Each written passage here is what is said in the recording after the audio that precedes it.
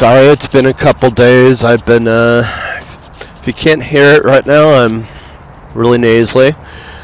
About 5 days ago, I came down with a pretty nasty cold. It hit me pretty quick, and I ended up, what was it? I think it was like Monday night. I ended up spending Tuesday. I didn't take down my camp, so it's unusual for me to not tear down my camp. And then, so by the time Tuesday night came, I ended up, I was kicking back outside of my tent, trying to actually get some air, and I don't know if I mentioned this. Pretty sure it happened about this time frame and everything.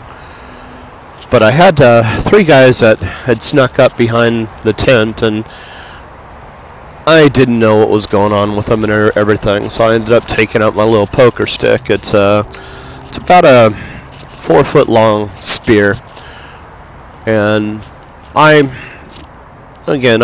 come so close to just basically taking people's lives out here. It's ridiculous, and the fact is, it's getting to be a regular basis. I've got the thoughts going through my head, and it's just not healthy. But these 3 guys, they come up, they sneak up behind the tent a little bit, and I just think they're trying to get an idea of who's up here and everything. In hindsight, I think they didn't mean anything threatening by it, but it certainly appeared threatening from my perspective. And they ended up kicking back, maybe about 25, 30 feet away towards the freeway, in between me and the freeway, and there's really nothing up there. So it's kind of weird that they ended up doing this, and they end up breaking out with a joint and smoking it. And one of them walks over to me and he offers me it, and I'm just like, no, not interested. He makes a comment along the lines, don't you guys smoke out? And I was just like, no, I don't want any. Thank you very much. And he ended up walking away. So after about 15 minutes, I've got my little spear thing. I'm using it as a makeshift crutch and everything. Even though I don't need a crutch, I'm using it as such to basically make it so I've got it right there. And I think they could tell I was feeling a little threatened and territorial at that point. So after about 15 minutes of them doing this, they ended up taking off. And the whole time I'm feeling like shit. This cold really has knocked the crap out of me, not just physically, but it's almost like PTSD. It's just psychologically hit me so hard and everything. So I dragged in on Wednesday to Starbucks, and I looked in my pocket, and I have some money saved for a rainy day, and sure enough, I look, and it's foggy all morning on Wednesday, and it's supposed to rain all night Wednesday night and all night Thursday night. So I had somebody watch my stuff at noon, walked down to Universal Inn, which is a local 2-star hotel I stayed at last time, and booked a room, $60 or $80 a night for 2 nights, $160, and there went what little money I've got right sailing out that door. So I can nurse this cold back to health as much as I possibly could over the period of 2 days and avoid the rain and everything. But about 2.5 hours after walking down there and making cash payment on the place, my mom ends up sending a message. And my dad had been in the hospital since Thanksgiving. He had a blood clot in his groin. And I've just... I don't like addressing anything that constitutes death and disease and the potential threat to my family members or anything like this.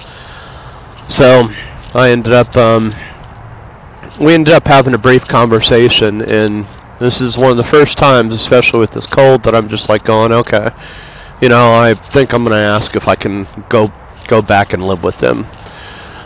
So she's asked me nearly a dozen times prior to this point, and was hoping that the offer would still be open. And I explained what happened the night before, and I'm just like, I wasn't in any state, and I was making poor judgment, and I think it's just a matter of time until I take somebody's life at this point. And I'm being sincere. I've mentioned it quite a few times to other people, and It's just, this is fucking ridiculous. You know, I mean, I've got a rock in one hand, I've got a sharpened spear in another, you know, and I'm just waiting for somebody to, you know, to make it look like they're a threat to me out here. And this isn't what I want. You know, psychologically, it's just not a good state to be in and everything. And I recognize this.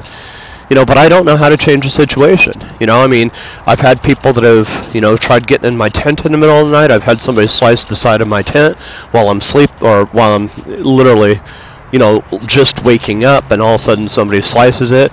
More than once I've had people trying to get in and everything. I've had somebody start a fire literally 2 feet away from my tent and everything. Smoke billowing in.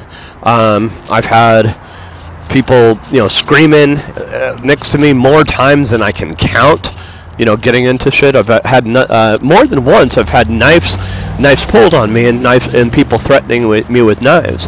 And I'm just at the point where it's just like, you know, if I have to teach people a lesson, you know, and start systematically taking these guys out and everything, that's what I'm going to do. You know, and that's unfortunate, you know, that my mind was starting to get to that point and everything. And I realized how hazardous this is to my psychological well-being. So I was going to ask my mom, you know, can I move back and everything? You know, it's just, this isn't healthy for me. You know, nobody should actually have to be pushed to this point. And fortunately, once I explained what happened the night before, and I said it really wasn't anything. It was just, I'm just, you know, anxious. I'm sick, and I'm defensive right now, and I at this point I'm weak, and you know, I've got 3 guys that are staring at me that look ghetto, look like thugs, and look like they could jump me at any moment. And all I'm thinking is, how is it I'm going to take them out? You know, if they do this, if one just happens to come at me the wrong way. You know, I mean, they could just be kids out smoking weed and just having a good time. I don't fucking know. You know, but if they make the wrong move, it's just like, you know, it's all of a sudden, it goes from kids smoking weed to, you know, to being something a lot worse very quickly, because I don't know how to handle things out here. So, anyways, I told my mom this, and I'm just like, it's kind of confessional. It's just, I'm tired. I'm sick of this. I'm sick of, you know, not feeling like I can actually properly nurse myself back to health and everything, particularly when I'm overcoming a cold, where I might need some little extra sleep and a humidifier and just some of the creature comforts of standard living, you know, that the vast majority of this world, you know, call normal. And so I ended up telling her, and she ended up, you know, very quickly just turned around and says, "You need to move back." You know, I didn't even have to have to ask her for anything. It's almost like, you know, she was just waiting for the opportunity. And as she explained, from her perspective, she needs help with my father. You know, so she looked at my situation. She's offered it, you know, literally a dozen times. And I'll be the first to say, you know, that pride has probably been getting in my way, you know, about me saying no to them. I mean, I love my family, you know, but when it comes down to it, it's just, it's a sense of there's something wrong when I can't survive on my own. You know, I feel like I've failed myself. I feel like I've failed society. I feel like I've failed the education. You know, pursuing a Thunderbird education, obtaining an MBA. I feel like I've failed my fellow students because I don't have that. I don't have the capability to find a way back into society and, you know, contribute. You know, I'm doing air quotes, productively and everything. I feel like I'm a failure, and I've never felt like this in my life. I mean, with how much education, experience, and all this other shit I have, it's just like I'm playing a game called Magic and Hearthstone, and you know, a guy comes over, you know, the day that I'm playing, or I just gotten done going and getting a hotel room, and he sees this big huge defeat message, you know, across the screen, and he's just like, "What's that?" He goes, "I never see defeat on your screen. I see victory." I said, "Oh, you don't watch enough. You know, you don't. I mean, for every time I win, I'm losing 5 times in order to achieve that win. My win ratio is only about 15 to 20%. But the fact of the matter is, I keep at it, and that's actually how I rise up through the ranks, is despite the fact that I end up, having that low of a win ratio. So it's just like, I just have never seen it. I said, well, you're just not watching enough, man. So, in any case, all this was just hitting me, and combined with the cold, and then all of a sudden the rain, and it's just like, fuck, I'm done. Pull the plug. So, anyways, long story short, I'm booking a bus ticket. My mom's wiring me the money, and it's going to be coming in tomorrow. So I'm going to go down to the Greyhound Depot. I had couple friends actually offer to fly me back up to Portland, and I was just it's just the whole stress of having to deal with a one-stop or a two-stop layover, and actually trying to get my luggage, which is oversized and weirdly shaped to begin with, on board of a plane, and having to go through 6 to 7 hours worth of flights and everything, because the offer didn't include a non-stop, which are considerably more expensive than a one-stop or a two-stop. It would have been inconvenient for my mom and dad, so more than inconvenient. The flights don't arrive until 12 o'clock, some 12 o'clock in the evening, and I can't get an early flight because I simply can't wake up that early, so can't get a ride down there that early and everything. So it's just the whole thing was just not functioning well. So I just told my mom, she offered for the bus fare or plane fare, and I said, well, the bus is pretty easy. It's a 24-hour, 25-hour bus ride with multiple stops in it. But I've gone through much longer than that, throughout Latin America and everything. So it gives me the opportunity to just basically chill and relax and readjust and reacclimate myself to a lifestyle I've missed, and it's a transition. And not only that, but it also gives me the opportunity to do a little thinking along the way, and not have to worry about the luggage and how am I going to fit all this shit in there and everything. So it's not like I want to take half this stuff anyways, but truth of the matter is, it's just I actually have some other stuff that my friends John and Nancy have too, that they have a couple computers and a computer monitor they've been storing for me for a couple years. So they've been pretty awesome friends and everything. So anyways, long story short, I'm getting a ticket on Sunday. Gonna go do my laundry, and the bus depot's literally right down the street from the place I do my laundry on a regular basis. So I'll hop the rail for one last time, and go down there, get the, is this recording? Sorry, I'm going to be really pissed if it's not. No, it is. So I'm going to hop the rail, take the metro down there, and go do my laundry. Last time, I don't want to smell ripe on the bus, and just throw my things and pay for the $15 plus $115 for $15 for the extra checked luggage, and $115 or so for the bus ticket, and in 24 hours from 12 o'clock on Monday, I'll find myself on Tuesday rolling into to Portland at about midday. So it's been a journey without hesitation. I originally took off for Tijuana back in, April 2013. So I left, took a flight from Portland to San Diego, took a bus over to, the little rail that they have over to the border, jumped across the border to Tijuana, and went from Tijuana and found a bus from there. I had $463 for a trip that I didn't know how long it was going to last, and I just wanted to go tour as much of Latin or Central America and South America as I possibly could. So by the time I ended up getting down to it was basically Pueblo.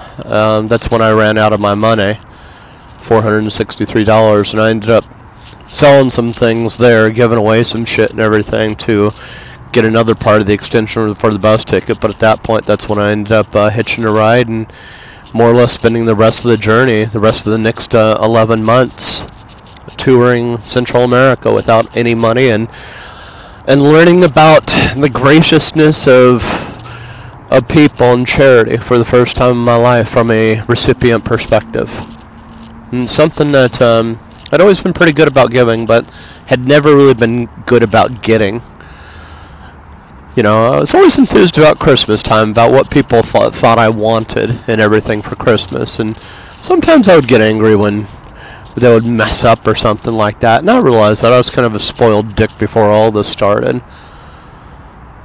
But now it's just, after all that, it's just like I got back a year later and I've been here in Los Angeles ever since. And that was May of 2014. So it's been, 4.5 years that I've been up here. 14, 15, 16, wait a second, 15, 16, 17, 18, let's do the math here. I'm having a hard time with the math right now. 15, 16, 17, 18. So 4.5 years. I had to use my fingers on that one. I gotta tell you how fucked up I am in the head right now because it's damn cold. So, on Monday I'll be taking off. And I've already posted on Facebook that I'm leaving, and I've had quite a few people that have come down already. And you know what? I used to say bad things about Los Angeles and Hollywood, like it's a wonderful place to be from and that kind of stuff. And I've learned that there's something here. Now, what I do think needs to change absolutely is the state of the homeless problem here. You know, and I'm not talking about people like me. You know, people like me, it's a different story. Where, I feel like I come in and I'm coming in inspired, trying to find inspiration and everything. You know, and really also find a reason, you know. I mean, whether or not that's to break into the movie industry or that's to find creative juju, you know, energy and that kind of stuff, or it's to write a film or whatever, you know. I've found my inspiration, you know. It's that video game, and I started that video game about 3 weeks ago, and I know that's what I'm going to be working on when I go up to Portland, and that's really going to be, you know, the thing that's going to take me and just keep continuing me, you know, and basically it's going to provide my doorway out of having to depend on my parents when it's not like I don't want to depend on my parents, but they're at a point in their life where the kids really, I don't know, I really can't, I've realized I can't think from their perspective at this point, because I've realized the older I've got, the more that I've wanted people around, you know. So it's really hard for me to actually understand and see what it is they can possibly think, and so as a result, when my mom offered it, I was just like going, look, you know, don't question, you know, the words and everything. She's sincere, so just accept it at face value. That's what I thought to myself, and I don't even have to think. It's the first time in my life that I'm just like, I'm not gonna, you know, not gonna drag this out. You know, it's what I wanted. It's, you know, it's what I needed right now, and not only that, but I've also got you know, something that's motivated. I found my creative energy, and I found a project, you know, that I wanted to work on. Now, it isn't quite what I anticipated. You know, I thought I'd come here and maybe break into the movie industry and maybe make a hit movie or something like that. But more and more I started writing, you know, even on my blog and everything. The more and more I started realizing, it's like these podcasts. My thoughts don't think in a linear manner. You know, it's not conducive. Translating my thoughts and ideas to a single script or something like that. Now, sure, I can actually tell people, you know, about the things that I've gone through in my life and everything. And if somebody ever wants to translate this into a movie and everything, well, I mean, I'm not going to sign away the rights to my story and everything. It is my story ultimately, but if you want the rights to write about it, to tell parts of the story and everything, without actually, holy shit. I'm seeing a massive raccoon. He's crawling out of the, wow, he's huge. He just crawled out of the drain. There's over on the other side of the metro, there's a big, huge drain. And he just came in from the sewer, is what it looked like. That thing's huge. No, it's not a rat, I'm sure of that. Just look for him to come over on my side. That's the last thing I need to do is get in a fight with a raccoon. Here's actually, I did think when I initially came here that, I'd either get into acting or I'd get into filmmaking or something like that. And the more that I've actually started paying attention to the people that do these things, the more I absolutely respect what they do, whether or not it's an actor or it's a film writer or it's a producer or a director or all these things. But the more I've realized, I don't think like them. And I don't want to either. I know that sounds weird, but...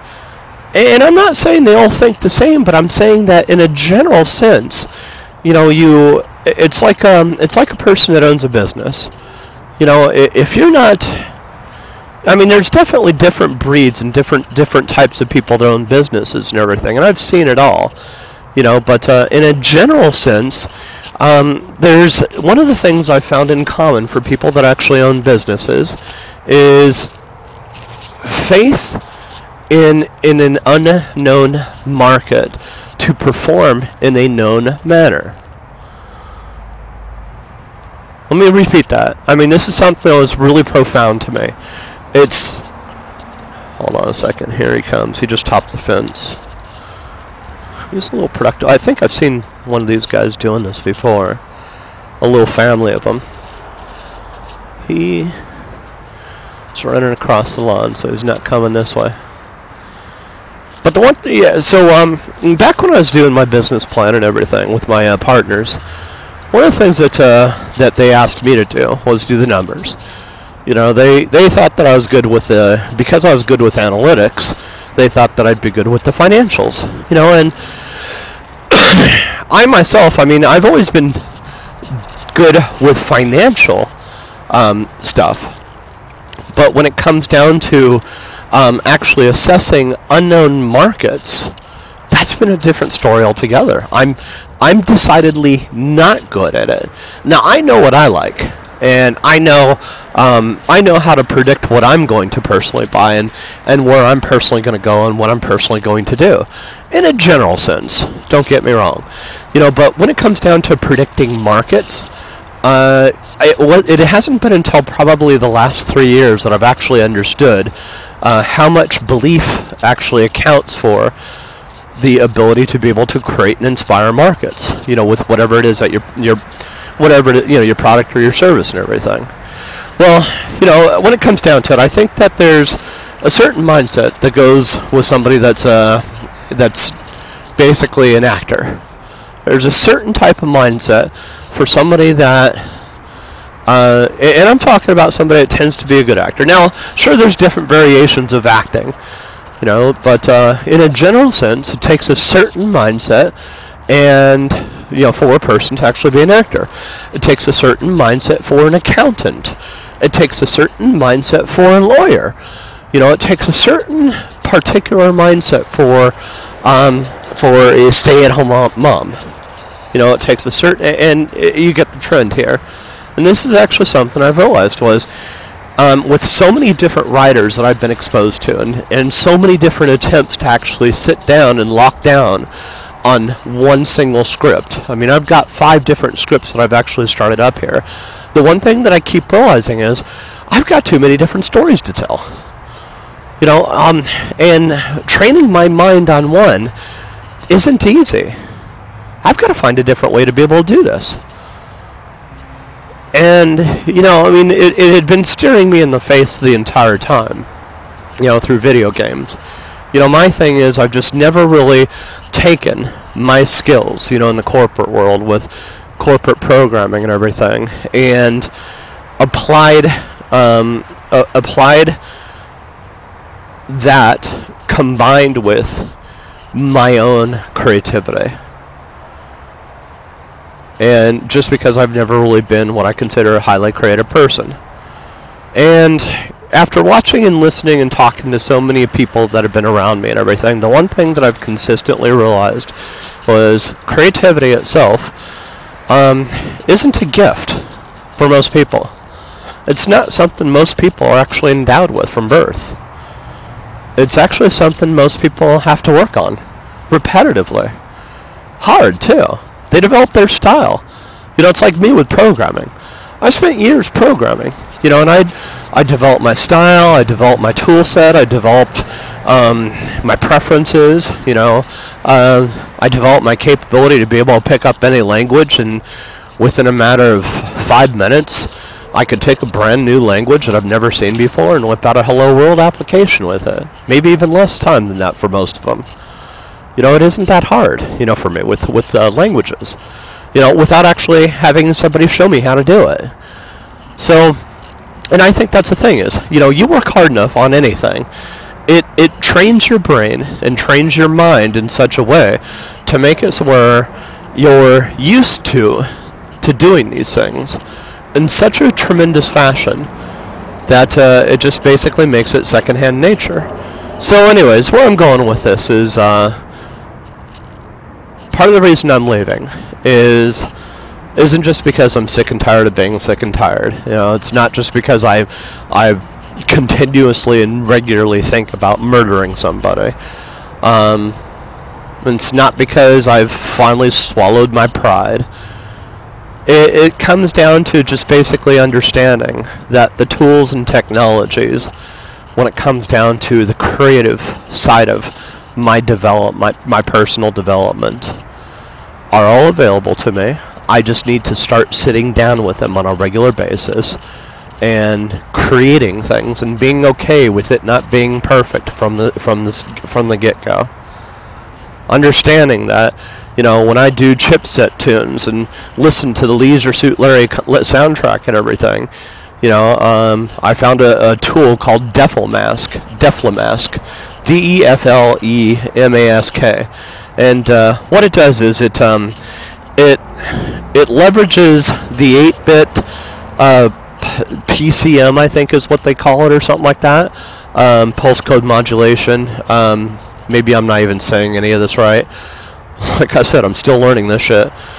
And so I can actually leverage the same sounds and same instruments that are used on the Commodore, the old Atari computers, also the old arcade systems, Sega Genesis, Nintendo, all that kind of stuff. And that's actually Leisure Suit Larry has a similar sound to all that. So I'm going to use the arcade instruments, and I already came up with a couple sounds. One for keystroke entry problems. And I thought at first, that I'm just going to go leverage stock sounds and everything from the internet, just basically pulled down sounds that other people have made. And I'm realizing I just don't want to get into IP issues, intellectual property issues. So I just, the only intellectual property issue I could potentially have was one of look and feel, because I'm so closely adhering to the look and feel of the user interface for the original Leisure Suit Larry, because I'm paying homage to it. But I've mitigated that issue already by sending a message to Al Lowe. He's the creator of Leisure Suit Larry. And literally within 6 hours' time, the guy ends up messaging me back. And, I'd let him know. It's just like, what the project is. And I'm paying homage to what he's doing and everything with his project, or what he did with Leisure Suit Larry and the whole suite of things. And I'm targeting women, with what I'm doing.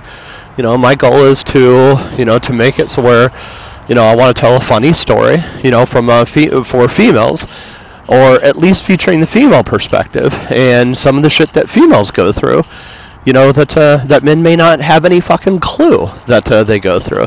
And, I told them the whole story, and that, how it's going to be leveraging the look and feel, of the original Leisure Suit Larry that came out, the whole XT computer-based program and everything that worked in DOS alone.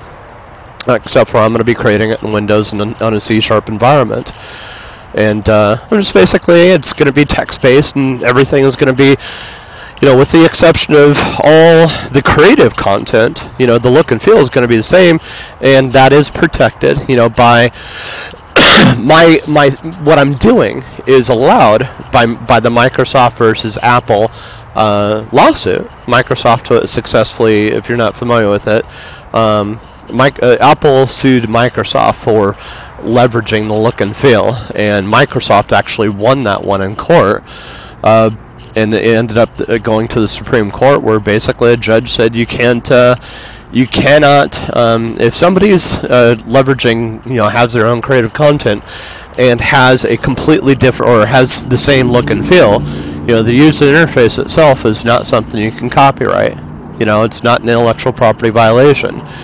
Well, that one was pursued, but that also blazes the path for me to be able to create a game that feels like Leisure Suit Larry. The text input and everything is like Leisure Suit Larry, but it's all original content.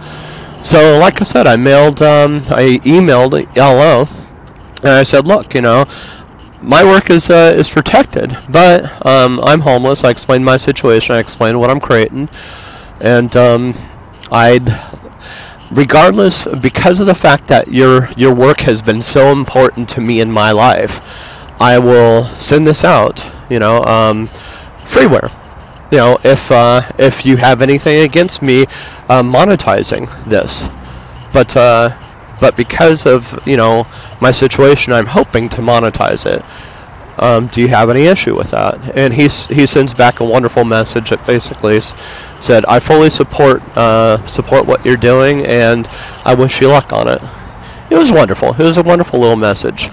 But here's the thing for me. I'm going to be doing the 8-bit graphics type stuff and everything. I'm going to be doing all the code work for it.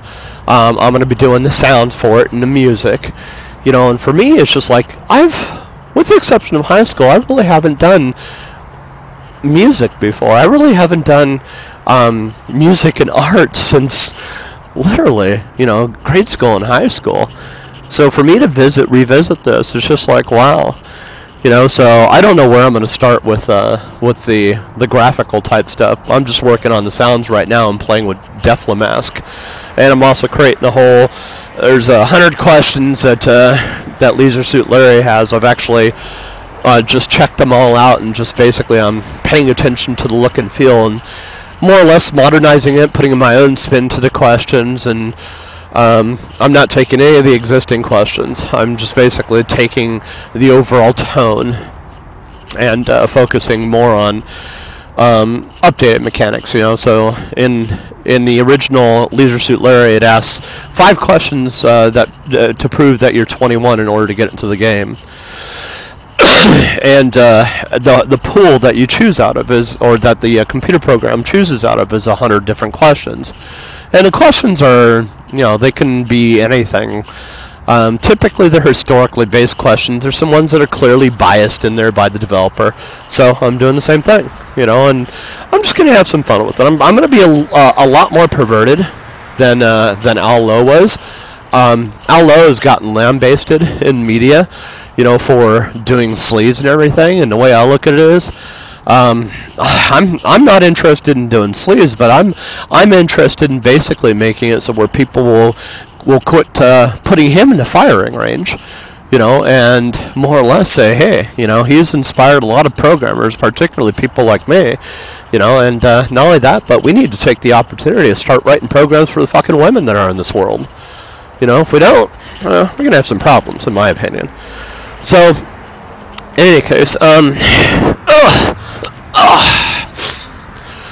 I can't really say we're gonna have problems or anything like that, but I was happy that he was supportive of it. But that's the thing.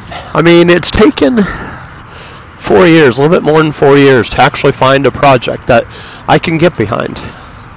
You know, and it's mine. You know, I mean, I'm going to own the entire thing. You know, from ship to stern, or from, what is it, stem to stern. I don't know boat terms anyway, so maybe one day I'll go buy a yacht just so I can actually learn boat terms. But I've never really, I mean, with the exception of a shareware program I made called Graffiti back in, I mean, I've made other shareware since then, but nothing as much effort as I did that original Graffiti I made with Visual Basic, and sent that.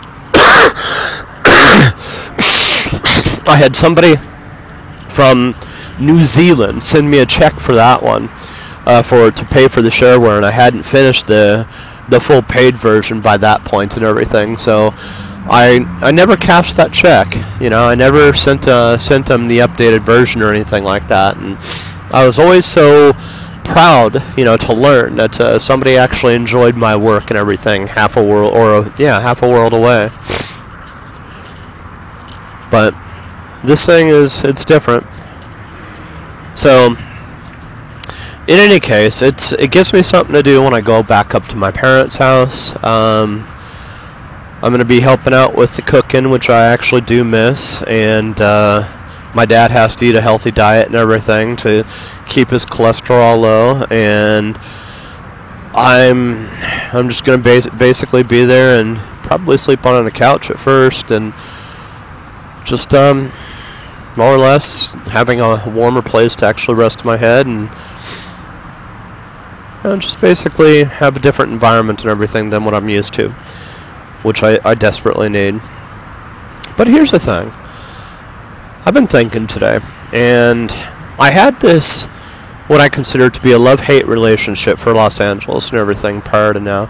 And I've realized in the time that I've been here, you know, particularly when I had some people that were coming up to me and saying goodbye, I never really had that. You know, even with my old friends and everything, you know, when I fell off the deep end when it came down to the drugs and that kind of stuff, every single one of them left me behind. You know, they didn't make any attempt to actually contact me to basically try to help me, you know, to oversee, you know, and ever since I've actually gotten cured of my addiction and everything, it's just it's a type of thing that I've realized that while I loved my friendships that I had, those friendships were not quite the friendships that I thought they were. And maybe that's what all this is a part of, is just basically starting to realize that I don't need to be wealthy, you know, or to show outright that I'm wealthy and prove myself to others in order for somebody to be a friend. But let's say I do get wealthy or something like that. I think one thing I'll definitely do, that I've done pretty well in the past and everything, you know, a lot of people did know how much money, or knew that I had money, but they didn't know how much, you know. So, and a good for instance is me and Joe and Amy. I remember walking through a casino with Joe and Amy one time, and we were at the Bellagio, and I was feeling really kind of like less than frugal with my money and everything. And I had been drinking. We had all been drinking and everything. And unfortunately, whenever I start drinking, I tend to become a lot more careless about my financial situation and everything. And what I ended up doing was just walking up to a table, and I ended up, you know, taking $100 out and throwing it on the table and basically saying, put that on number 9 on the roulette. And at that point, you know, it didn't come up, and I walk away from there, and Joe and Amy are right behind me. I take $1,000 out, and I put it on the blackjack table, and, you know, I didn't win on that, and I kept walking. Within a short period of time, I probably spent about $2,500, and it was the type of thing that the next day, I looked at myself in the mirror, and I realized that these two they came from a relatively lower a lower income than I was from and everything. And it was the type of thing that I started realizing I just didn't like myself for what I did in front of them and everything. And I think that might have been, it was a whole series of different things that were happening that were actually making me really question who I was and why I was doing what I was doing and everything. This is about in 2006, I think is what it was. Now, at the point I was only making maybe 45, it was about 45 an hour, so that's about $90,000 a year. And I had about $2 million in the bank at that point in personal assets. And it was the type of thing that for me, it was like, I go up to Vegas once every 3 months, and, I mentally, just analyzed it and basically said, for me, it wasn't a big deal. $2,500 for a weekend, a weekend away with some friends and everything. It really wasn't that big a deal. There's another weekend that I ended up going up with a couple other guys that I ended up blowing $10,000. It was just one of those things that I ended up going up with Spencer and a couple other guys, and this other guy, he owned a couple clubs and everything, and me and him, we ended up partying all night, and we ended up bringing some strippers back to our place and paid these strippers, those 3 strippers, paid them $2,000 to basically end up spending the night with us and everything. And Spencer, it's just like, it was the same thing with him.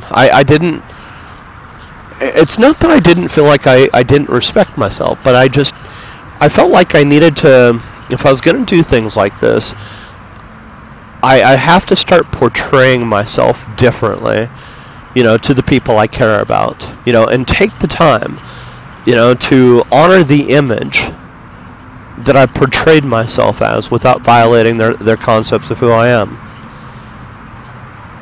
So, in that case with Spencer and the other case with Joe and Amy, it's just like, to them, I was a guy that was making, 40 to 45 an hour, which wasn't a whole lot of money. It was a lot. It was definitely more than they were making, so I could afford to take them out for a meal, but drop $2,500 when I'm drunk, that's not something that, doesn't make you whole. It's starting to make it seems a little bit more far-fetched. That's what I'm saying.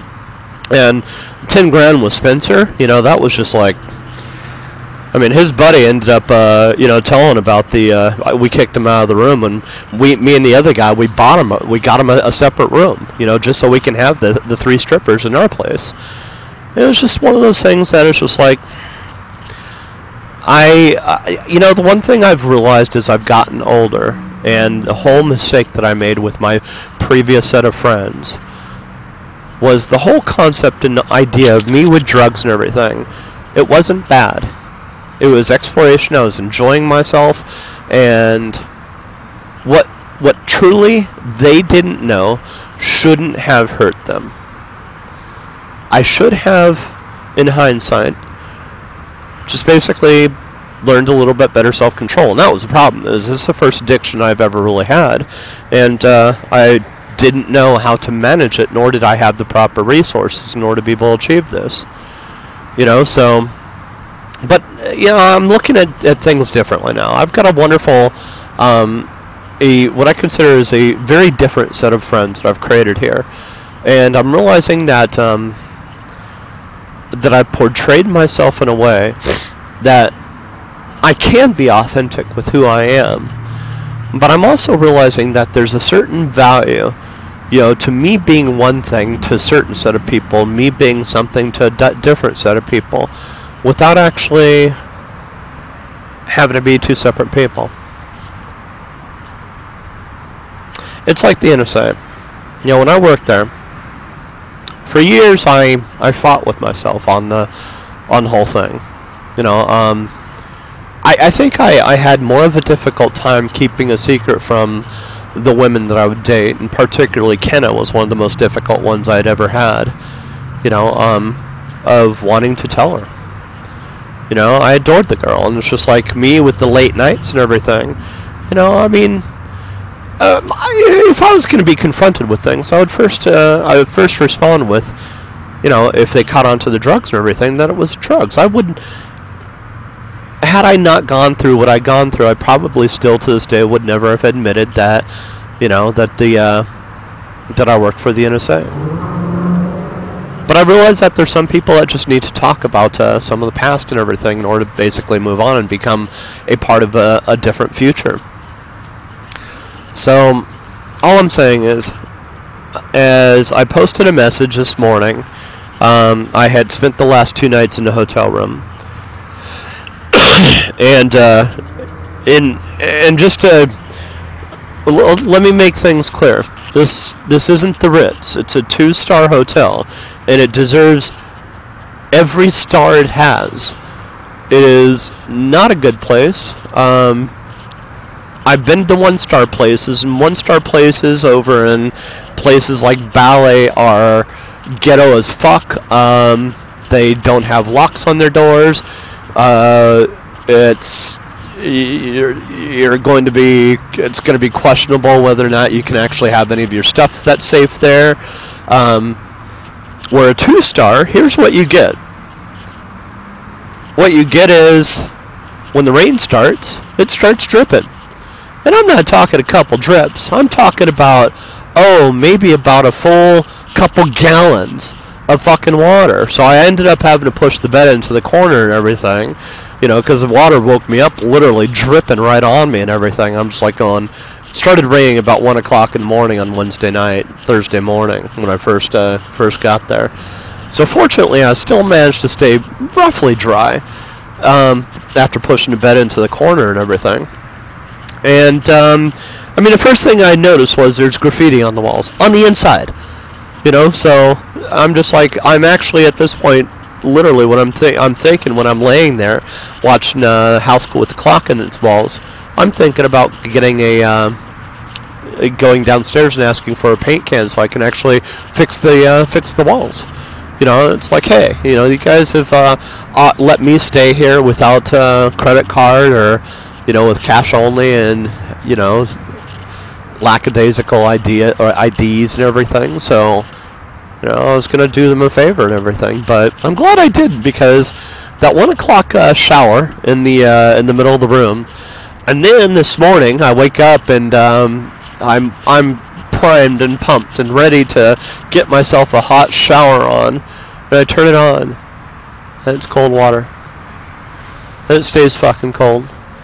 And I got it on for 15 minutes. I got it on for a half an hour. I turn it off. I'm thinking, okay, maybe everybody else in the complex has used it, and maybe if I wait and just, lay naked in bed and everything, and just keep myself warm in there, and turn on the heat a little bit, and just enjoy the warmth of the room and everything, give it 45 minutes to an hour, and come back and take a hot shower. No, that didn't happen. It's fucking cold. So, anyways, it was like, So on the way out, I ended up telling him about all the problems, and it was kind of funny because it's like India owned and operated, and look, I'm not complaining about the place. I'm explaining the experience, and the experience. If you're looking to go to places for the experience. You want a phenomenal experience where you're probably going to meet a celebrity, go to Four Seasons. You want to, let's say you want to just basically go to a place where it's consistent and always clean, and you know what you're going to get when you walk into the room and everything. Go to a 3-star, and 3-star is going to be a Motel 6 or something like that. Those are consistently 3-star hotels, and they're very much worth it. So they've done a great job with their name, in my opinion, as far as their name brand's concerned, and maintaining consistency between all the different franchisees that they have. If you're looking for a 4-star, Westin's certainly good. Hilton's decent. Sheraton, I've had some problems with in the past and everything. So, Sheraton, but Sheraton was, I'll say this, Sheraton was great about listening to my complaint and actually responded to me from a customer service-oriented perspective. So they ended up giving me some free rooms as a result of my complaints and everything. So, and I have stayed in some nice Sheratons too. So, and the Marriott is also, it's a wonderful 4-star type place and everything. So, Westin, they try to actually, they're the 4-star as well. My opinion, the only 5-star that I've ever really stayed that's been the Four Seasons. So, and even then, some of the 3 and 4 stars, they have VIP areas and suites, and they cater to those that actually come into those places like it's a 5-star. So I've had some wonderful experiences, particularly in hotels in Las Vegas, staying at some 5 stars when I stay in the suites and everything. Rio, that's one example. Another example is the Mirage Hotel and casinos, the entire suite. MGM does a phenomenal job. Most of the hotels on the Strip, particularly the bigger ones and everything, they've done a phenomenal fucking job. I've never stayed in a Bellagio, but I've heard good things about it. And the same thing, I have stayed in the Venetian. Venetian does a pretty good job too. But in a sense, basically you get what you pay for. And in this case, for a place that rooms typically start out at $130 a night, I paid $80 a night cash, and I got what I paid for. And I, instead of getting angry about the whole situation, I'm just like, it's an experience. And it's not about this whole saying life's a journey, not the destination. No, it's a fucking destination. I'm going to correct you right now on that one. It's a fucking destination.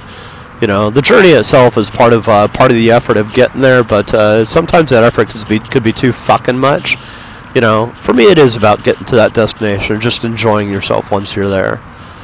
So, in any case, it did, oddly enough, because all I wanted was to be indoors in a heated room, and away from the shit that I've had to deal with and everything out here and camping and everything on a regular basis. I just wanted to be free from it. I want a way to transition and mentally and psychologically and physically just basically release and kick the cold a little bit. So, first night I ended up going out to Mexican food. I always crave spicy food whenever I've got a cold. So, and Mexican or hot wings, something that particularly, especially if it's a bad cold or something like that, I've been known to get the hottest fucking wings I possibly can and promptly throw them up and feel very good about myself. It's not that I'm trying to binge and purge and everything, it's just that I'm just fucking weird. I mean, there's something in spice that does it for me. So, it was kind of funny when I was down in Mexico, over in Oaxaca. A couple was about 2013, 2014, right through there. I was heading south, and I had gotten a nasty cold. I was just started getting it in Pueblo, and I was incapacitated and everything for the first 2 days. And I was actually to the point of being delirious. And I set up my camp on this right near an underpass, and I woke up and I had all these bulls and cows and loud noises going on around me, and all of a sudden I hear, "Gringo! Gringo! Gringo!" I'm just like, what the fuck? So, and it's dark, and I see lights that are shining on my tent. And I look out, and there's 3 trucks that are, or not trucks, that are ATVs, really, really, really, really nice ATVs, the $10,000 ones, each with 2 guys wearing bandit masks and carrying shotguns.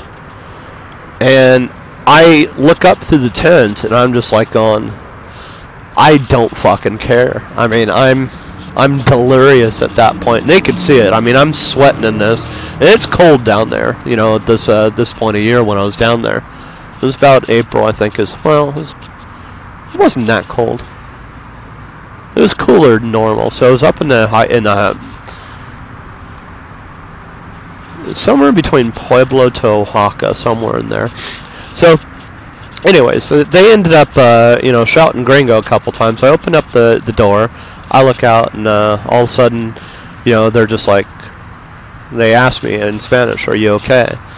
And I'm just like, no, it's muy malo. I explain that I'm really soy enferma, which means I'm very sick. I'm sick, soy muy enferma. I'm very sick, and it's I want to sleep is what I tell them, and they're just like, do you have anything to eat or drink?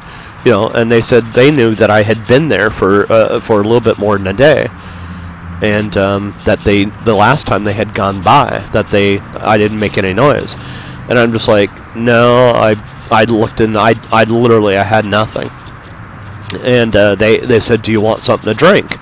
So one of them walks over, he gives me this big, huge 1.5 liter thing that he had been carrying with him. It was like a cherry water. It was really good. That's all I remember. And he goes, you can have that. And I drank half of it right there, right in front of him. I'm so dehydrated by this point. My temperature was probably up to about 103 by this point. And I knew I was really in bad shape and everything.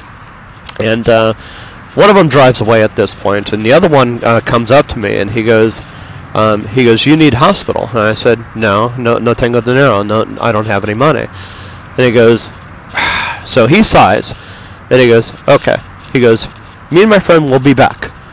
So they end up taking off, and he comes back about half an hour later, and he's got a bag full of stuff. He's got chips in there, chips and salsa, and I'm just like, oh, this fucker knows, that a man who's sick needs chips and fucking salsa.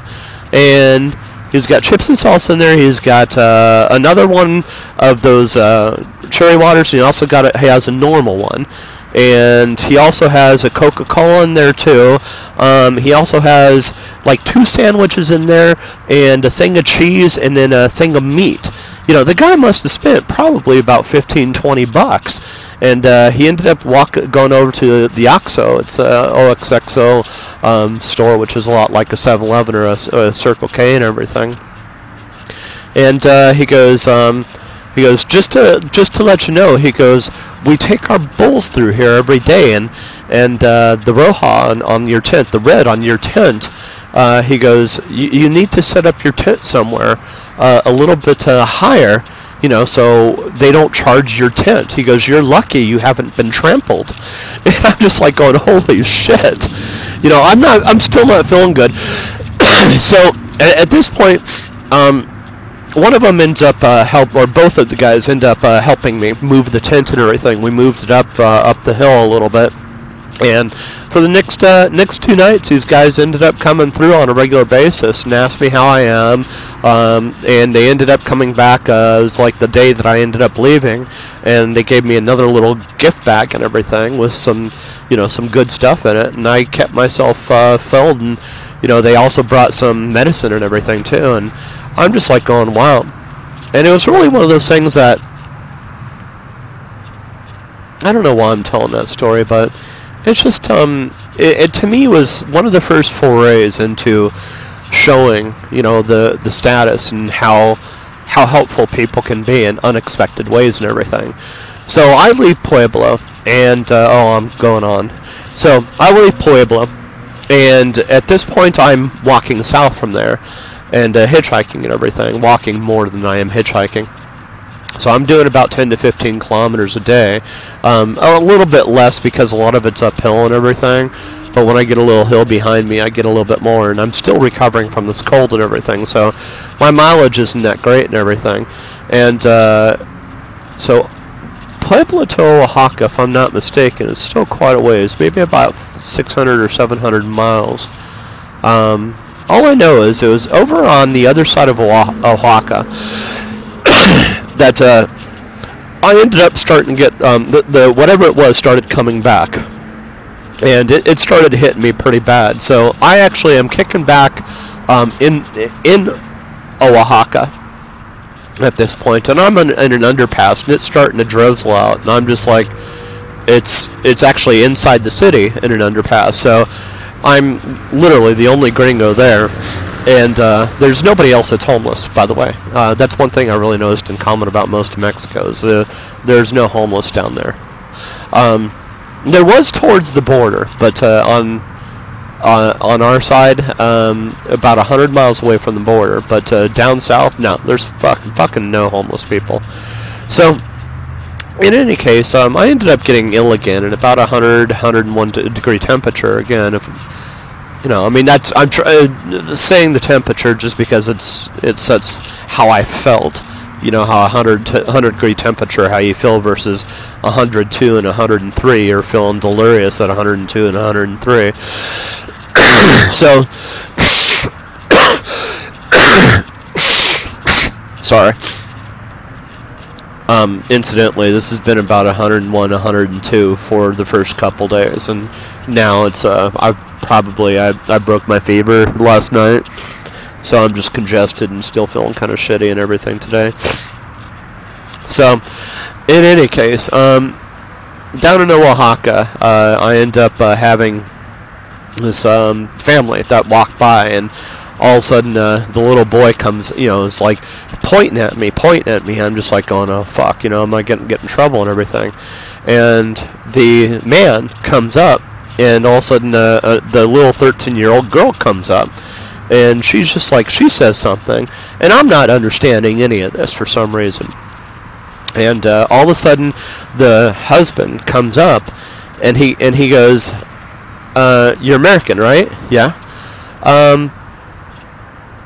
My family wants to invite you back to our place. You look sick and it looks like you need taken care of. And he speaks it in perfect English, and I'm just like going, wow. So I said, yeah, I'm really not feeling well. He goes, I work out fields, and he goes, I make you dinner tonight. He goes, I have a place for you to stay. And I'm just like, okay. So I follow them back, and they've got a three-level apartment that they've got in the central of the city and everything, and they put me on, basically it's like a gated porch and everything, so I've got this big huge and also there's an interior room, and they put me, it's basically it's like a big huge dining room area, and that could fit maybe 20 people in it if they wanted to. I mean, it has a table that big in it, so I'm just like, wow. They've got two religious altars that are down there too, so you can tell they're very religious and everything. And I end up, they said, put your stuff here, come up with us, and join us in our kitchen. And the kitchen was in stark contrast to the rest of the place. And they ended up, went up to the kitchen. The kitchen was, it was dingy. It was, not made up or anything like that. And it was just the four of us, or five of us. So it's me, basically it was like an 8-year-old son, a 13-year-old daughter, the wife, and the husband. And he's, by day, he's a tequila, or a mezcal farmer. And he also, he has another plantation that he owns for the ghost peppers. And he goes, first he goes, you chew on this.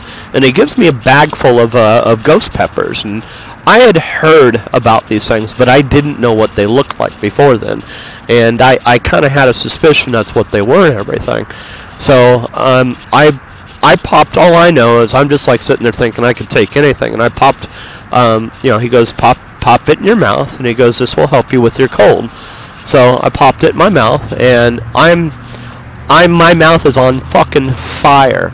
And you know what? I quit thinking about that cold. I mean, that was actually the beautiful thing about the ghost pepper, was while it's so fucking hot, it also takes your mind off of the flu and off of feeling bad and everything just enough that it actually it derails that cold and everything. So anyways, they ended up making me this basically it was a very standard dish. It was rice that they made their own tortillas. They had their meat and their beans, and they had this big huge lump of cheese on top and everything. And I broke the fever during breakfast or during dinner time. My fever literally broke shortly after they ended up doing this. So I mean, it's not like I was feeling that bad, but I was definitely feeling really tired and everything. And we ended up chatting, and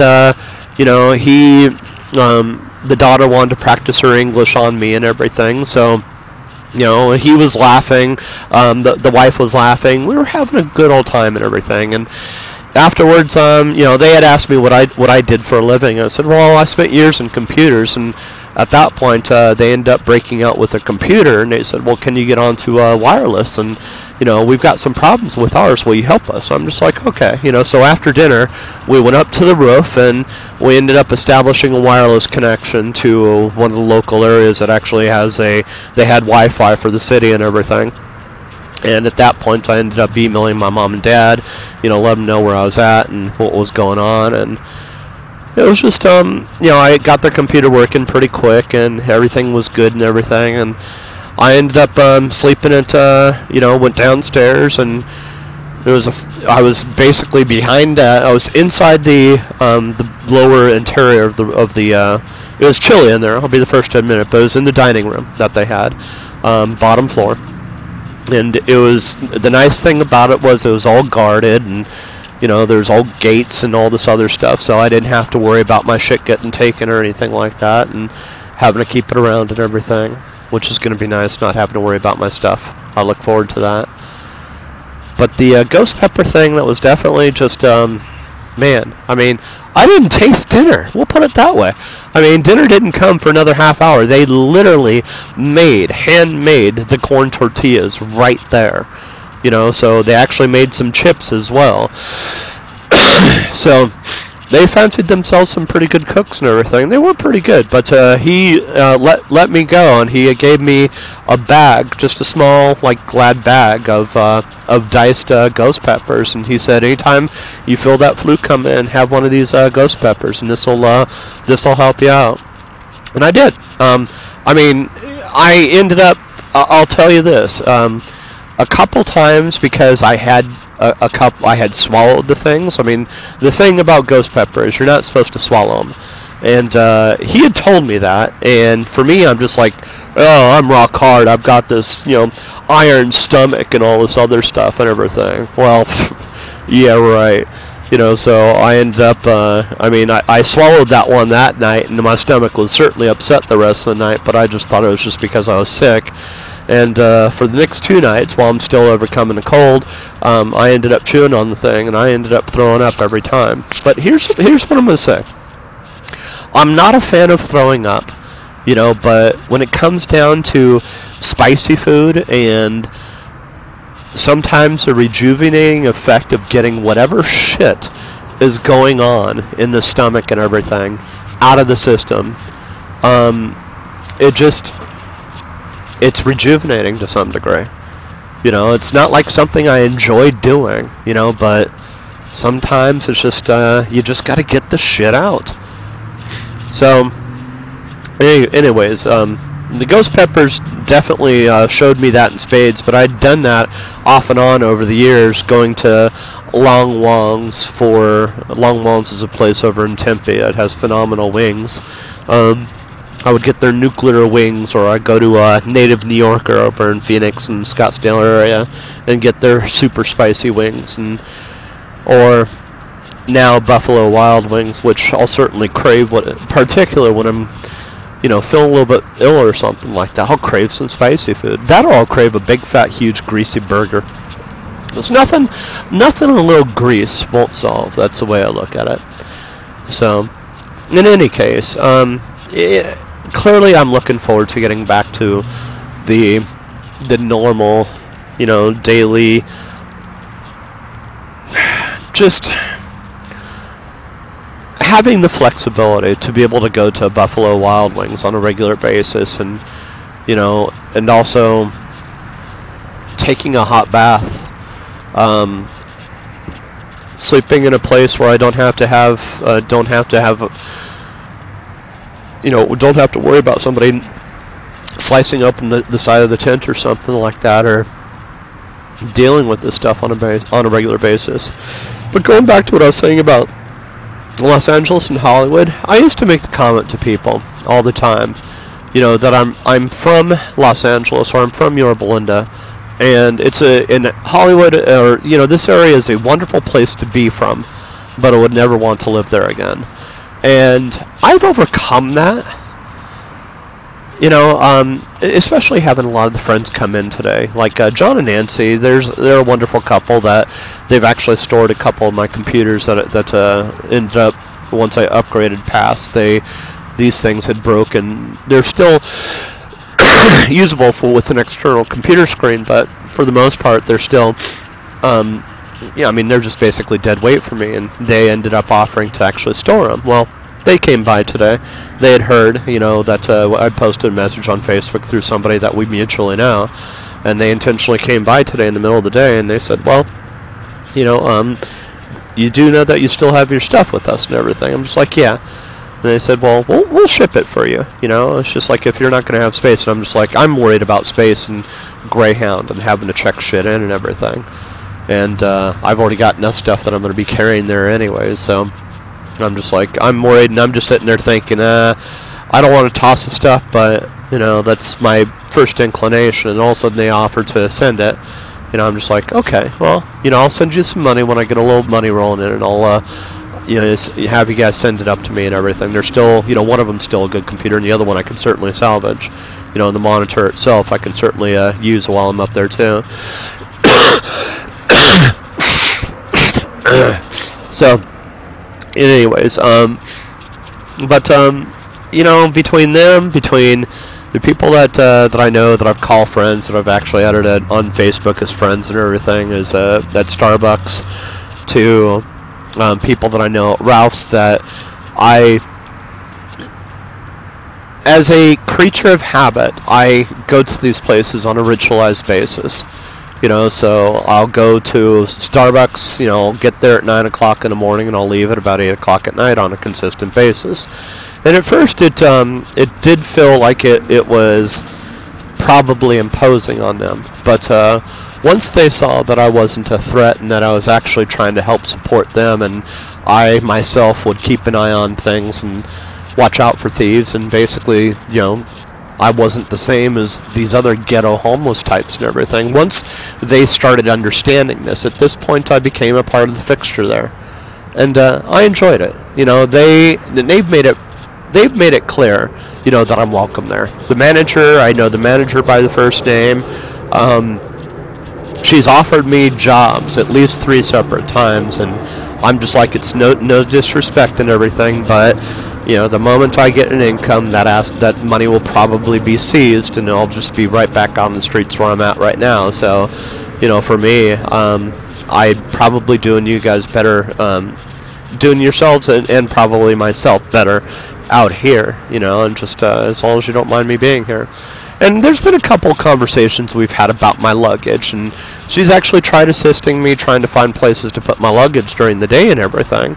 But I make it a fact to actually keep my stuff clean. I've been sensitive to the needs that they've had.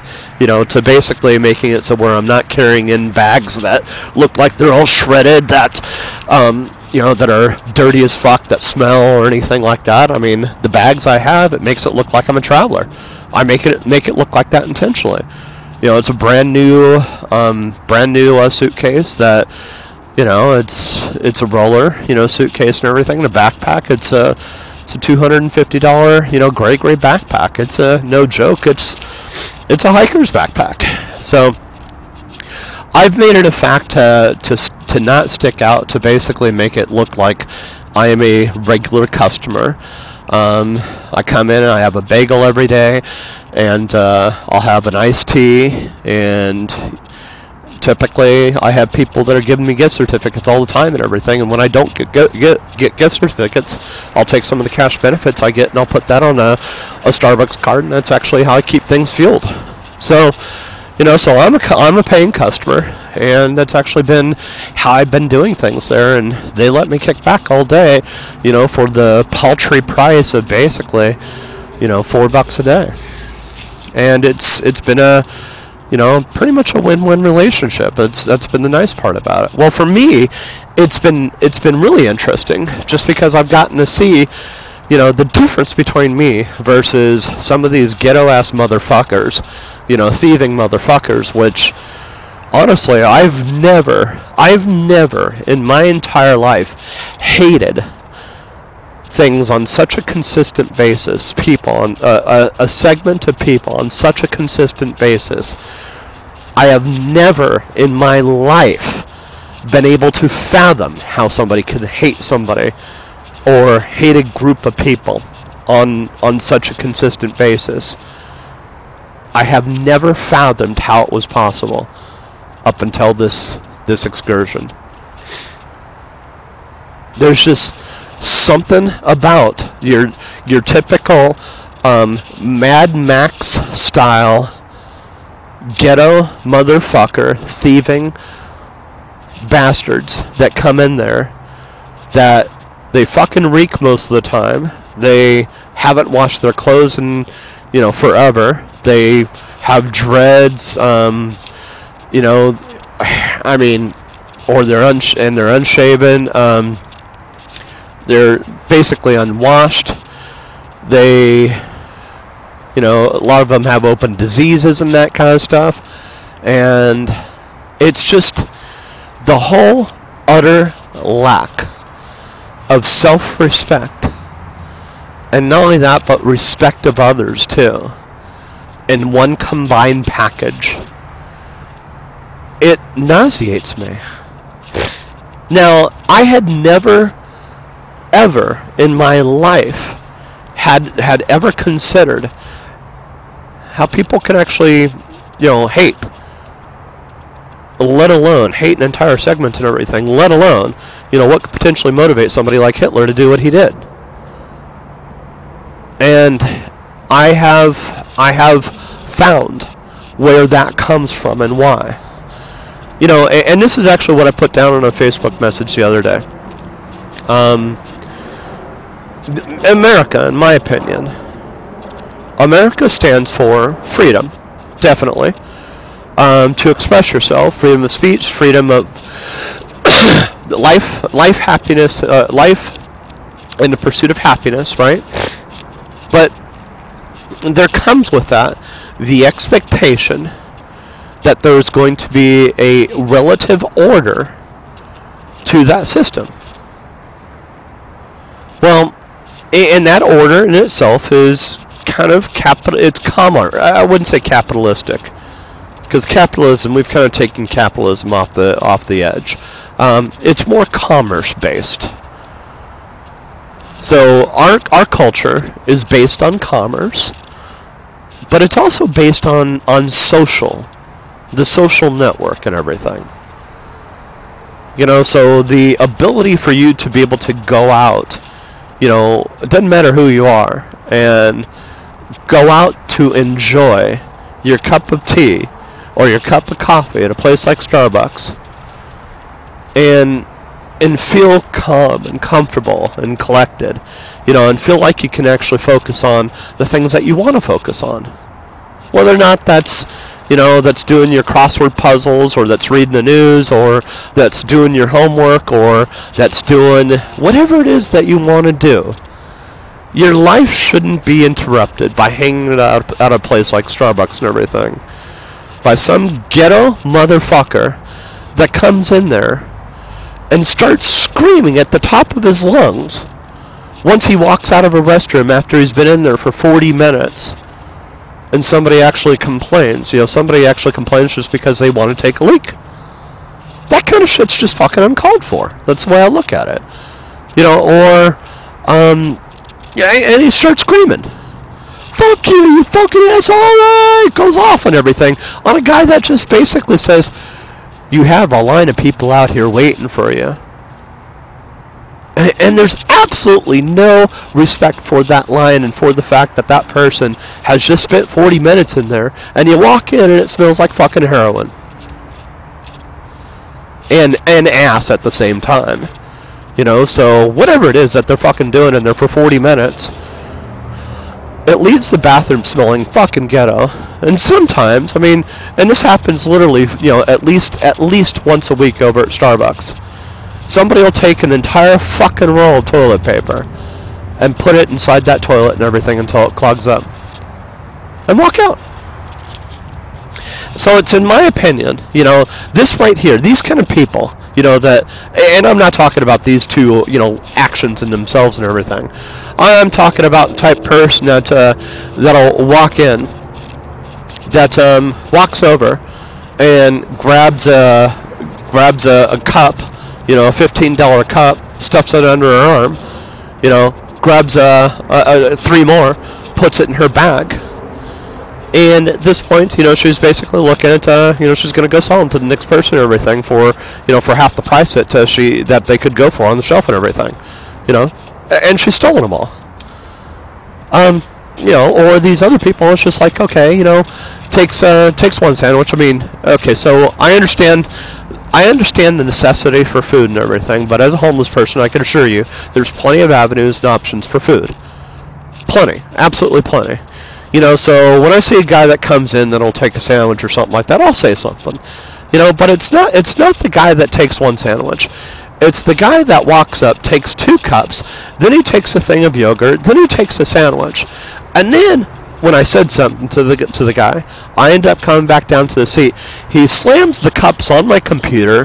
He throws the yogurt on the ground. He says, "Fuck you, you security fucker," and he walks away. And he gets on his bike at this point. He lights up a J and he ends up taking off. I'm not security. I'm just basically, I stopped the guy at the door as he's trying to walk out and everything, and he turns around and acts like he's going to go put it up on the shelf, and all of a sudden he turns over to me, and he decides he's going to almost ruin my computer. Well, then there's fighting words, and this is actually the start of when I started actually wanting to kill these fuckers.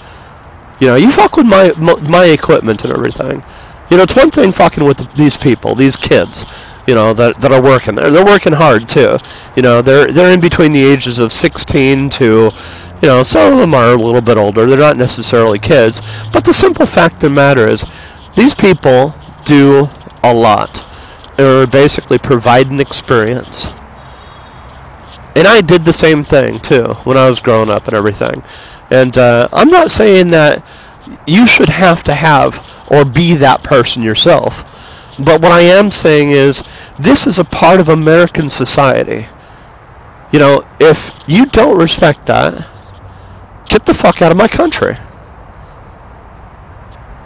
I'm sorry I'm going on this again, but in any case, being here in Hollywood and Los Angeles, you already know my feelings on all this and everything. It's my opinion, and I know this is harsh, that systematically, each and every one of these ghetto motherfuckers that actually does this shit needs to be taken out and eradicated.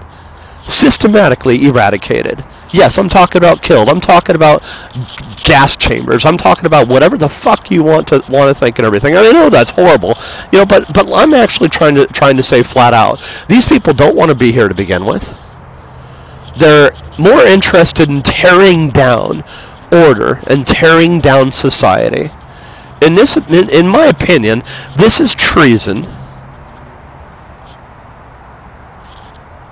And as somebody committing treason, which is the highest crime a nation has, that treason needs to be sentenced, in my opinion. So I know that's harsh, but the way I look at it is, I don't want these people here. And in my opinion, this city that I do actually enjoy, the city I love, I'll go so far to say love, the city that brought me Disneyland, the city that brought me up, that brought me into this world and everything, that brought me Universal City, that brings me movies, that brings me, my grandparents, my parents, and all this other stuff and everything. This city is being torn down by these ghetto-ass motherfuckers who have absolutely no right to be in my country. Well, since we can't deport them, the way I look at it is, let's just do ourselves and everybody else a favor. Just get rid of them. Systematically. Boom, boom, boom. You're gone. Now, I was actually starting to get to that point, and that's actually why it's a good thing that I'm leaving. Because legally I can't do that.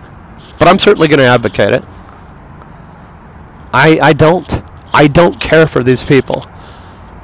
You know, I go into a restaurant or something like that, you know, and I remember having a time when I was working at the theaters over at AMC Theaters over in, oh, what was it? It was a Metro Center. And there was a guy that he sat in the back row, and once a week he would come down. He would save up all his money and everything and change. He'd go see a movie that came out that weekend, but he'd go see it on the first arrangement and everything. You know, now the guy, he was homeless. He fucking stunk, but he bought a small popcorn. He bought a Coke. And he bought his seat ticket and everything. He paid for it in coins. And you know what? Had more than one customer come over and complain. And my comment back to them was, he's a paying customer. Unfortunately, yeah, it does suck that he smells and everything. But the fact is, he kind of supports our economy. I mean, I didn't go into it that far and everything, but I just said that he's a paying customer. Well, these guys aren't paying customers. Not only that, but they also regularly intimidate and threaten. And this to me is a form of terrorism. Anybody that is a paying customer. Not only that, but they also force the increase of prices and everything because they do steal from these places on a regular basis and everything. You know, so not only are they a burden on the economy, you know, but they also completely tear away at the experience, you know, that we as somebody that actually is participating in this economy. And you know what, as a homeless dude and everything, you know, no, I'm not worried about this applying to me because I know that I'm different. I know that I come in there, that I wash myself and bathe myself on a daily basis. Now, if I'm going to compare myself to that guy that's actually over in the back of the theater and everything, that didn't bathe himself and everything, the simple fact of the matter is there isn't a one-size-fits-all strategy. You know, now, somebody that's thieving on a regular basis and that kind of thing, at that point that sends the red lights, the warning signals. You know, but somebody that's going in and literally destroying the restroom on a regular basis, spending 30, 40 minutes in there and everything, and it fucking reeks of drugs. That right there is a warning signal. You know, so for me it's just like, if you're to come up with a strategy on how to actually identify them, I just basically say it's a whole package type thing.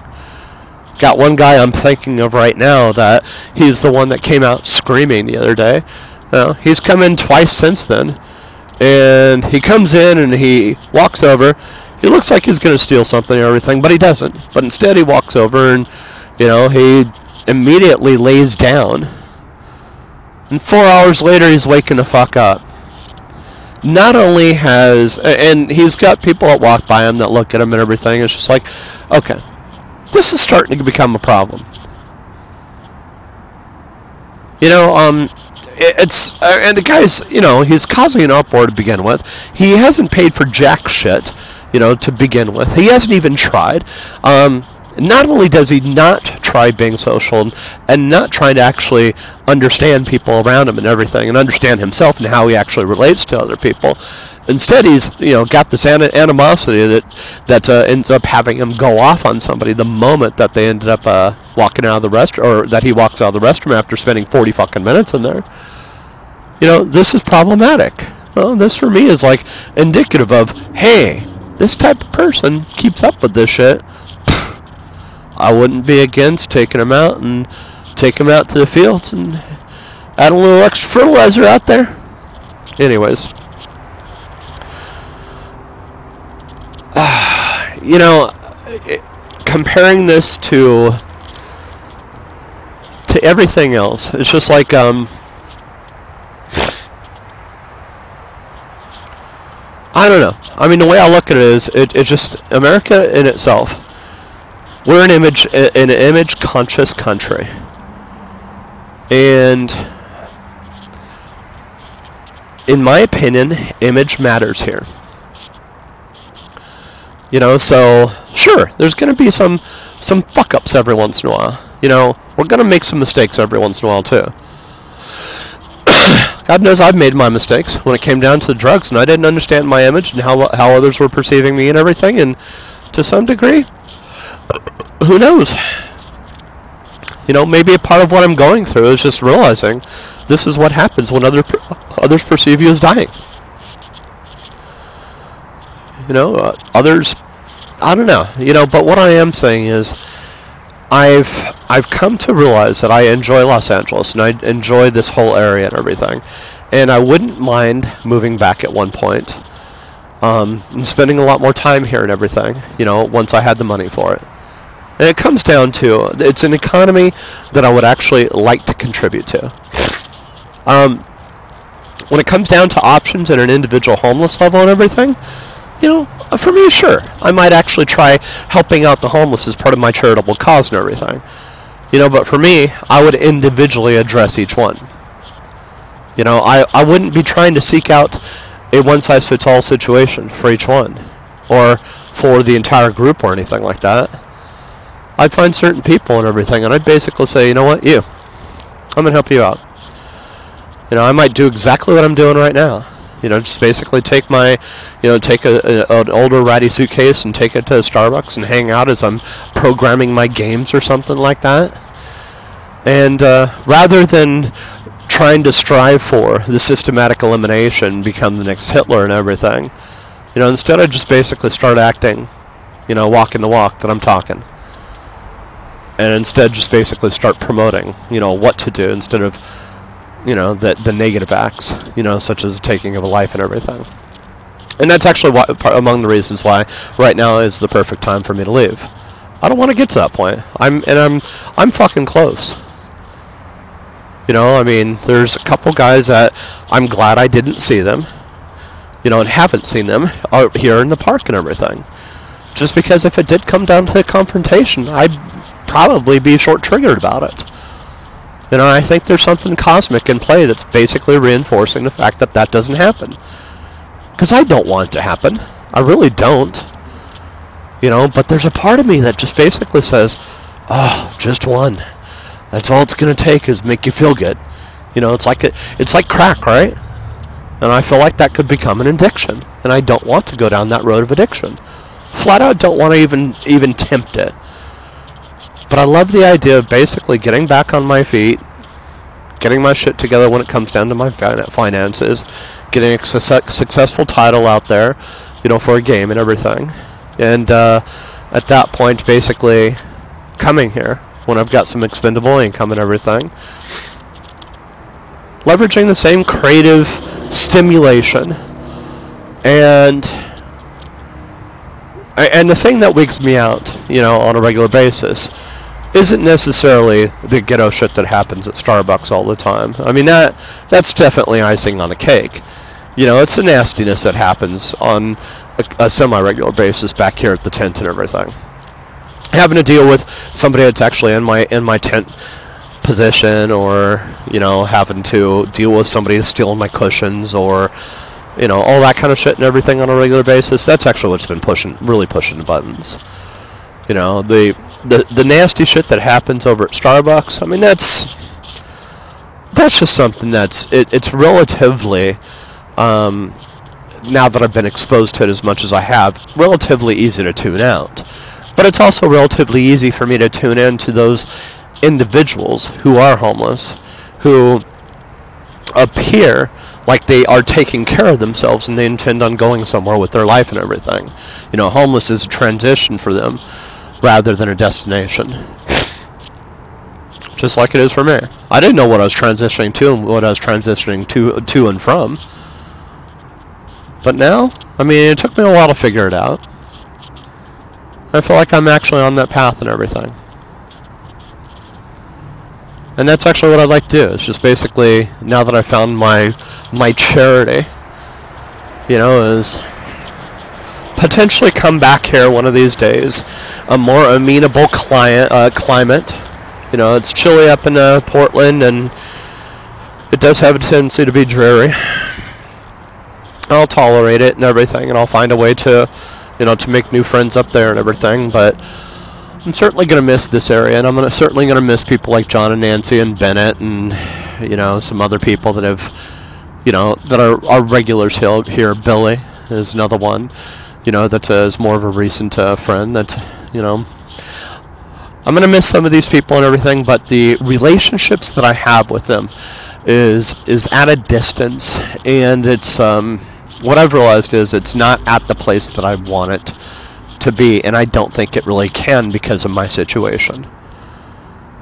I can't invite these people back to my place, It's, for them, a lot of things they do, it's a one-sided street, and it's all, it's kind of charity-based and everything. So, I don't know. I like the idea of changing the situation and everything, just making it so we're on a level playing field to some degree. And instead, it's just basically, it becomes a different relationship. Something similar to what I had with my other friends before, but something where they understand who I am a little bit more than the other guys that didn't know me, who I was before, and what I was doing. So, in any case, the timing is right, and I'm not going to have to be reporting to you from San Quentin or whatever the fuck it is. I just wasn't liking that route and everything anyways. So, anyways, with this being the first one back, I got some things I wanted to talk about the NSA, and but I'm not going to tonight. I just want to do an update on my situation and explain what's happened. I saw the movie Clock with a Hole in Its, or A House with a Clock in Its Walls. Jack Black, he's awesome. I think it's Kate Blanchett, she was in it too. This is actually a decently made movie. I enjoyed it. So I watched that the first night that I was in the hotel room. And I got like 3 TV dinners, and second night I just watched like one show, had a Indian TV dinner. It was actually a tandoori chicken, it was pretty good. And I got this Mexican carne asada dish. I read the label, and it was a healthy choice, or it wasn't a healthy choice, but it was like one of those kind of brands and everything, so I shouldn't have gotten it. I gotta stay away from that kind of stuff. It's just, generally speaking, it just means does not taste as good as the healthier, or the more fatty stuff. I'm a big fatty fan. Fatty food, not fatty women. So, anyways, other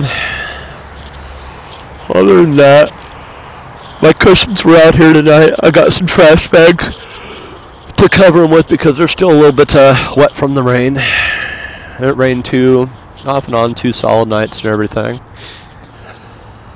But nice dust dry. So, anyways, stuff I was going to cover on the NSA.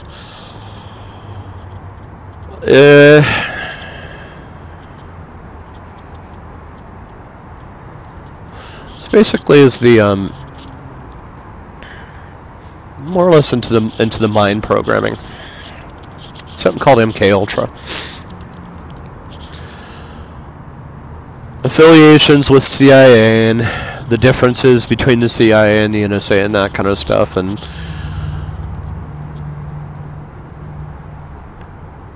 it's I don't know, I thought it was interesting. I was going to talk about it the first night that I got sick, but I just got to the point I just didn't want to chat about it yet. I want to have my energy about me. But one of the things that I did want to mention before I cut off for tonight is, like Los Angeles, in my opinion, the NSA has been demonized in media by people that don't understand it. One of those people in particular is Edward Snowden, and a handful of other people, from WikiLeaks that claim to be presenting information about what the NSA is and isn't. Now, I'm going to say this. Yes, there's some bad apples over there, and among the reasons I continue to do what I do is I'm taking over the organization, from my own perspective and everything. So in my own ways, I've been doing this systematically for about 5 years now. And part of it just comes down to understanding what the operations of the organization is, why it exists, and who it's there to serve. It's not there to serve, the military. It's not there to serve, specifically the government. It's there to serve the sovereign interests of the United States of America, as I know it. So, with that, it's been demonized, and in my opinion, unrightfully so, just because of the actions of some people that really, in my opinion, just haven't had the United States' best interest at heart. They've had their own self-serving interest at heart, which, who doesn't? But when you're not acting in coordination with that which you're claiming to be a leader for, I think you've got a real fundamental problem. So, anyways, I just want to end on that note and basically say that what I'm going to get into is a program called MK Ultra, mind control, and a lot of things that were done, that are done, and that basically the future of the NSA and what's going on with it, and quantum computing and machine learning and all that other quantum machine learning and all that other fun stuff. So, anyways, have a good night, and thank you for listening.